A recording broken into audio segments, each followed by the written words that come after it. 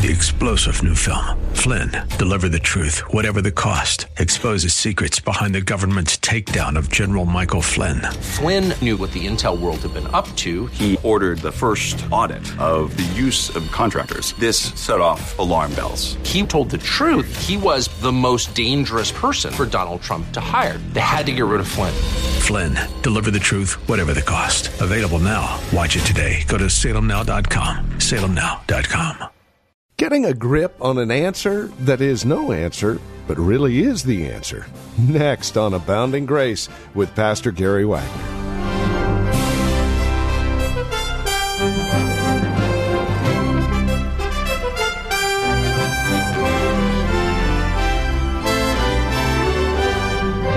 You know, there are times when God is kind enough to provide us with a decent answer to questions that we have as it relates to our relationship with Him. And then there are times where He just simply says, because I am, and that's enough. And that's what we find here in Job chapter 40, a saint humbled before God. Job indeed has gone through much. Even his friends have wrongly chastised him for the pain and suffering he's gone through. So God enters the picture with an answer that really isn't an answer. Yet at the end of the day, it is a simple idea that says, I'm God, you're not. You need to trust me. And so at the end of the day, do we trust God? A saint humbled before God is the title of today's message. Join us. Here's Pastor Gary Wagner with today's broadcast of Abounding Grace from Reformed Heritage Church in San Jose. There's something that is very common to all Christians, to all of God's children. And if you know the Lord, you are going to immediately identify with what I'm about to say. And that is, the Lord always works humility, sooner or later, in those whom He draws to Himself. It doesn't matter whether you are a young saint or an old saint. Scripture says in Psalm 138, God knows the proud at a distance. Proverbs chapter 6, there are 6 things doth the Lord hate, yea, 7 are an abomination to Him, proud-looking eyes. But God wants to know us as our Father, which means He wants to know us familiarly. Now, not in any way does this diminish His reverence or His glory as we see with Job. It is so we will have a firm hope and an assurance of His favor, a confidence in His promises that we can call on Him anytime. And since He will know us more familiarly through the covenant, it means that He's going to deal with our pride. Because as Proverbs 6 says, He hates it. David, he had to learn humbling. Remember all those years spent in the wilderness as a vagabond on run from Saul? Many of the prophets, Elijah, Jeremiah, lived for periods of time in the wilderness where God humbled them. John the Baptist. And our Lord, even though He is the Son of God, He had to learn obedience and take upon Himself our full humility. And what do we find Him doing, our Lord and God, 40 days after? He was baptized, just like you and I. He spent those days taking all of our pain and loneliness and temptations upon Himself, that He might learn obedience by the things He suffered, as well as set an example for us. And what is that example? God resists the proud, but He gives grace to the lowly. It is a little uncomfortable to hear God talking so strongly to His servant Job, but it should greatly encourage us. Because the Lord is going to deal with His saints to form us more into the image of Christ. And He doesn't deal with His enemies like this. He either ignores them or He crushes them. Very rarely does he give them any warnings. But to his saints, the ones whom he loves, he refines. He sifts. He shows us that we are weak. And he shows us his glory, so that we may find our good in him alone. So be encouraged, beloved. If the Lord loves you, he doesn't want you to suffer your whole life with the worst of all diseases, self-reliance and pride. That is the idol of men in every age. Self to be as gods. I want to do what I want to do. Think what I want to think. Live the way I want to live. So because God loves us, he then puts pressure on us. He reveals the sparkle of his glory to Job to humble him. And he does it with powerful manifestations. And sometimes, as with Peter, it is just a gaze across the courtyard, where in a moment he shows Peter's true self, his pride. For most of us, it is progressive. Maybe as when we're in the Word, or as we interact with other believers, as we go through things in our circumstances and jobs and health and marriages. The Lord just continually reminds us, I resist the proud, but I give grace to the lowly. Beloved, let that influence you as we go through our text and we see the Lord continually humbling his servant Job. And by the way, just as a special encouragement from this chapter, the Lord truly, truly loved Job. You know, there is this weird voice that we have picked up on our soul that somehow, if someone loves us, they won't confront us. We see it in young people and in parents. We see it in husbands and wives that, no, if you love me, you just accept me as I am. We see it in our culture in very perverse forms. Oh, you won't say anything to me. You won't correct me. You'll just accept me like I am. And whatever you do, don't do anything to mess with my God-like dream. But the Lord says here, I don't mess with all of that stupidity. But I'm going to mess with your delusions, Job. You are a godly man, but you're using your godliness in a very dangerous way. You think, well, the Lord isn't treating me fairly because I am a godly man and he should give me an audience. But the Lord is going to really rebuke his servant. And it is such a good thing. It is so refreshing. And if we can learn to feel this more in our human relationships, when someone takes the time and swallows their own pride or fear to come to us and give us a rebuke, to correct us, we should be, well, what does Scripture say? Let the righteous smite me, and I will consider it a blessing. And faithful are the wounds of a friend. And the Lord shows here what a good friend he was to Job, as well as how faithful he was to Job, by not letting this godly man, very godly man, get away with what were some very serious sins, but instead he rebuked him. Do not forget this. When someone has to rebuke you, don't play like you're so righteous when someone has to, and you get your back up and think this isn't right. After all, they don't have all the facts, and they don't know all the good things that I'm doing. They just picked out this one thing.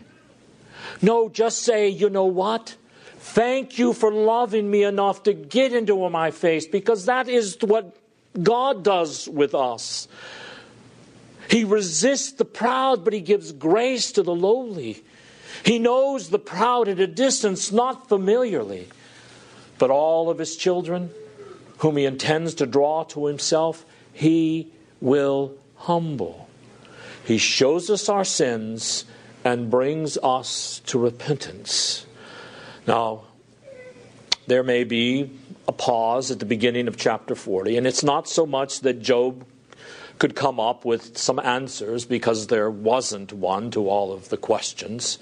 But just to give him a moment to take in some of these rays of God's glory that he's been revealing to Job. And he gives Job a further challenge there. Notice in verse 2. He says, Job, what do you have to say to my majesty? You know, the stars, the oceans, the mountain goats, the horses. What do you have to say to it? What do you have to say, Job, to the watch and care I exercise over all of my creatures, my government over the entire universe? Do you want to instruct me? Do you want to fight with me? Do you understand my ways with the fish and the seas and the birds in the air? Since you don't understand the catechism of nature, how are you going to begin to judge me for my government over your life? Do you honestly think you are competent to understand my ways with my people?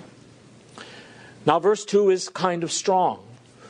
And you might even ask, is God talking to his friend or is he talking to an enemy? It's very sobering to hear the high and the lofty one rebuking his servant Job in this way. But we need to remember, God's law never diminishes his majesty. It's not like God is ever going to say to us, oh, you poor thing, I've treated you maybe a mite too roughly. Oh, you poor thing, let me show you what I was really doing so you won't have any questions anymore. I don't want you to have any doubts about me. I want you to understand everything. That's not what God does. God is the high and lofty one who inhabits eternity. And though he loves us and draws near to us through his Son and by his indwelling Spirit, the nearness is on his terms. It's not on our terms. And the nearness doesn't diminish all of his exalted glory. In fact, the only reason he can be near to us is because he is exalted and very high and able to condescend to us through his covenant. So in putting this question to Job in verse 2, and really the questions that have already come and that will follow, the Lord is humbling his servant. He loves Job, but he wants Job to understand that his love is joined with power and wisdom and majesty. And Job is not competent to stand in judgment of God's ways. And of course with us, we have to be careful that we don't stand in judgment of God's providences in our lives and complain against him and doubt ever that he loves us. Remember, mountain goats, horses, fish, stars. These are things revealed to us to give us that firm confidence as God takes care of the animals and the things in nature. He will certainly take care of us. Of course, we often think there's got to be some way to get out of this situation a little quicker, or make my life a little easier, or not have to suffer so much. And very often people spend a significant portion of their energy looking for a way out from under God's pressures. But remember, young people, your pressure could be your parents at this point in your life. Or wife, it could be your husband, or husband, your wife. But don't ever forget, the pressures are God revealing himself to us so that we will be humbled. So that we will announce ourselves and say, Lord, your will, not my will, be done. It would be a very healthy thing for each one of us to seriously examine ourselves and ask, where might I be contending with God? Or am I even contending with him anywhere? Are there things in my life that I know at some level he's brought that I just chafe against? I hate and I complain, and I just wished it would go away. I don't like the way that life is going right now. Again, we need to repent of these things. And if the Lord loves us, he will bring us to repentance. You know, young people, it's kind of funny. As I've gotten older, I realize that some of the sufferings and discipline that I have experienced as an adult is directly related to sins in my youth. That the Lord put pressure on me then, and maybe I responded to them positively a little bit, but not as much as I should have. So God just keeps the pressure up. So it's better to submit to His pressures early, my friends, like David. When he was given options for how do you want God to judge you because of his foolishness with the senses, remember what he said? Let's just fall into the hands of the Lord, for with Him is abundant mercy. So don't be afraid for God's word to confront you, for your parents to confront you, for the preacher to confront you. Because one of the worst things we can do is to complain against God's providence. To think in some way He has to explain to us what He is doing, rather than just trusting Him and submitting to Him. This is where most of our problems come from, beloved. Whether the question in verse 4, behold, I am insignificant, what can I reply? Job is basically saying, I'm contemptible. The Hebrew word there is translated actually vile in the King James, and could mean lighter than nothing, contemptible, just unworthy of any consideration of yours. And in this, Job is beginning to be restored to his former faith in God. Now, the Lord's not finished with the lesson, as we shall see over the next couple of chapters, but again, because God has revealed something of His majesty to him, Job is beginning the process here of repentance. I think we need to face something about our day. Low views of God and mediocre convictions of sin go together. But Job here has given a high view of God and His majesty. And notice it's not, Job, let me take you into the secrets of astrophysics. No, it's, Job, let me tell you about some horses. Job, let me tell you about some mountain goats. In a minute, Job, let me tell you about this huge creature. You see, God just reveals something of His glory to Job so that Job will be brought low before God's majesty. And that's the only way we can be humble before Him. Humility doesn't come if we think our own thoughts, if we're all wrapped up in our own pleasures and our friends and what might be going on in the world. We'll never be humble because all of that will only build up our pride. So we've got to have time under the preaching of God's Word. We've got to have time with Christians with whom we can fellowship and sharpen one another with His Word so that we can see more of God's glory now, especially in the face of Jesus Christ and His mercy and His love, His goodness and His faithfulness, that He would bruise His Son for us on the cross. God has revealed these things to us in order to work this sense of, you know what? I am contemptible. I have nothing. I am lighter than air. I am nothing. You know, repentance is a heavenly grace. Acts 11:15 says only God can grant repentance unto life. And each one of us must ask, have I repented? Truly repented. Now, repentance is not a hand in a cookie jar. Sorry I got caught, but I'm not sorry I tried. Repentance is when we see our sins as our confession teaches us in chapter 15. We see the odiousness of them, the hideousness of our sins before a holy God. And we loathe ourselves. And we also see His mercy and we run to Him for cleansing. True repentance always addresses the fundamental sin of a man's life. If it is willfulness, repentance becomes meekness, submissiveness. If it is a cursing tongue, it becomes a praising tongue. If it is laziness, it becomes diligence. Repentance always is a putting off of our sin and a putting on of righteousness. The English martyr Thomas Cranmer, in a moment of weakness under Bloody Mary, signed some papers recanting some of the principles of the Reformation.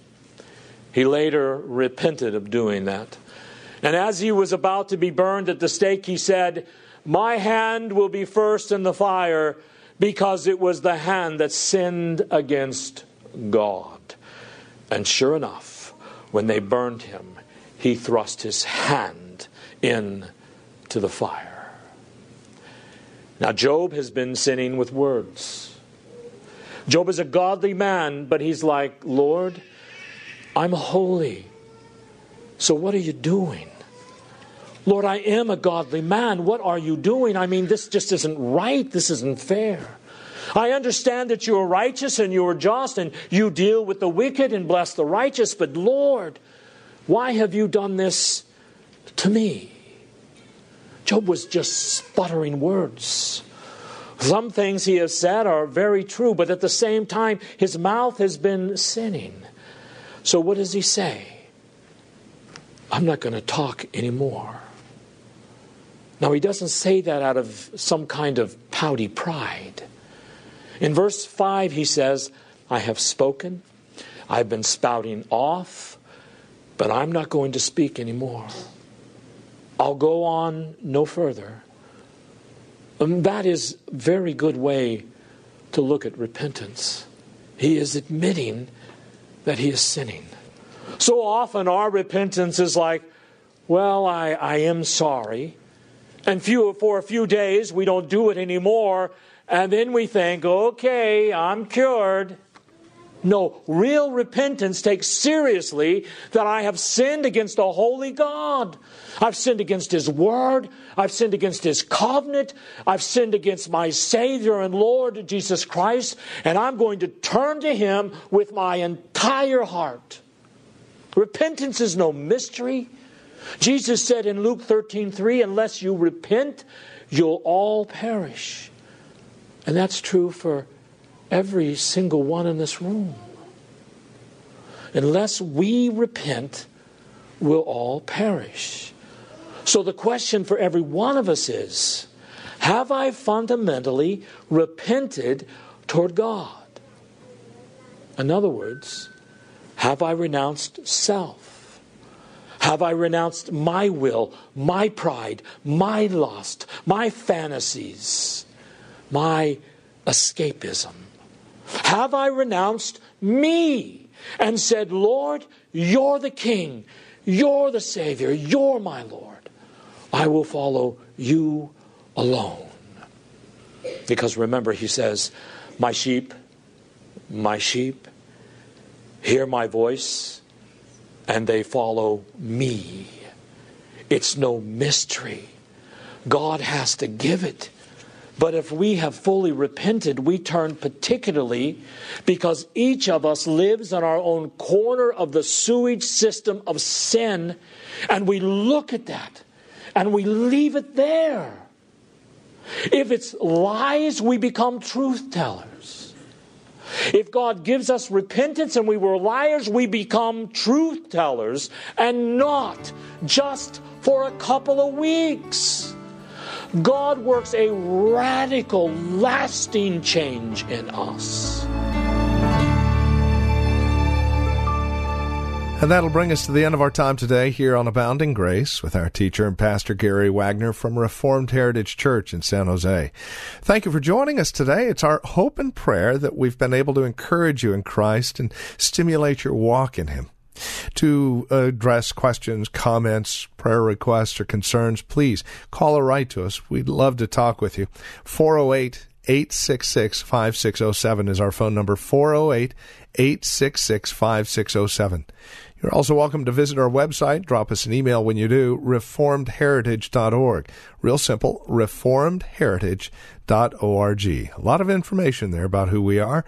We would invite you again to stop by, reformedheritage.org. Or if you're writing to us, the address is PMB, Post Mailbox 402, and the address is 1484 Pollard Road, Los Gatos, California, 95032. That address can be found on our website, reformedheritage.org, or again, simply call 408-866-5607.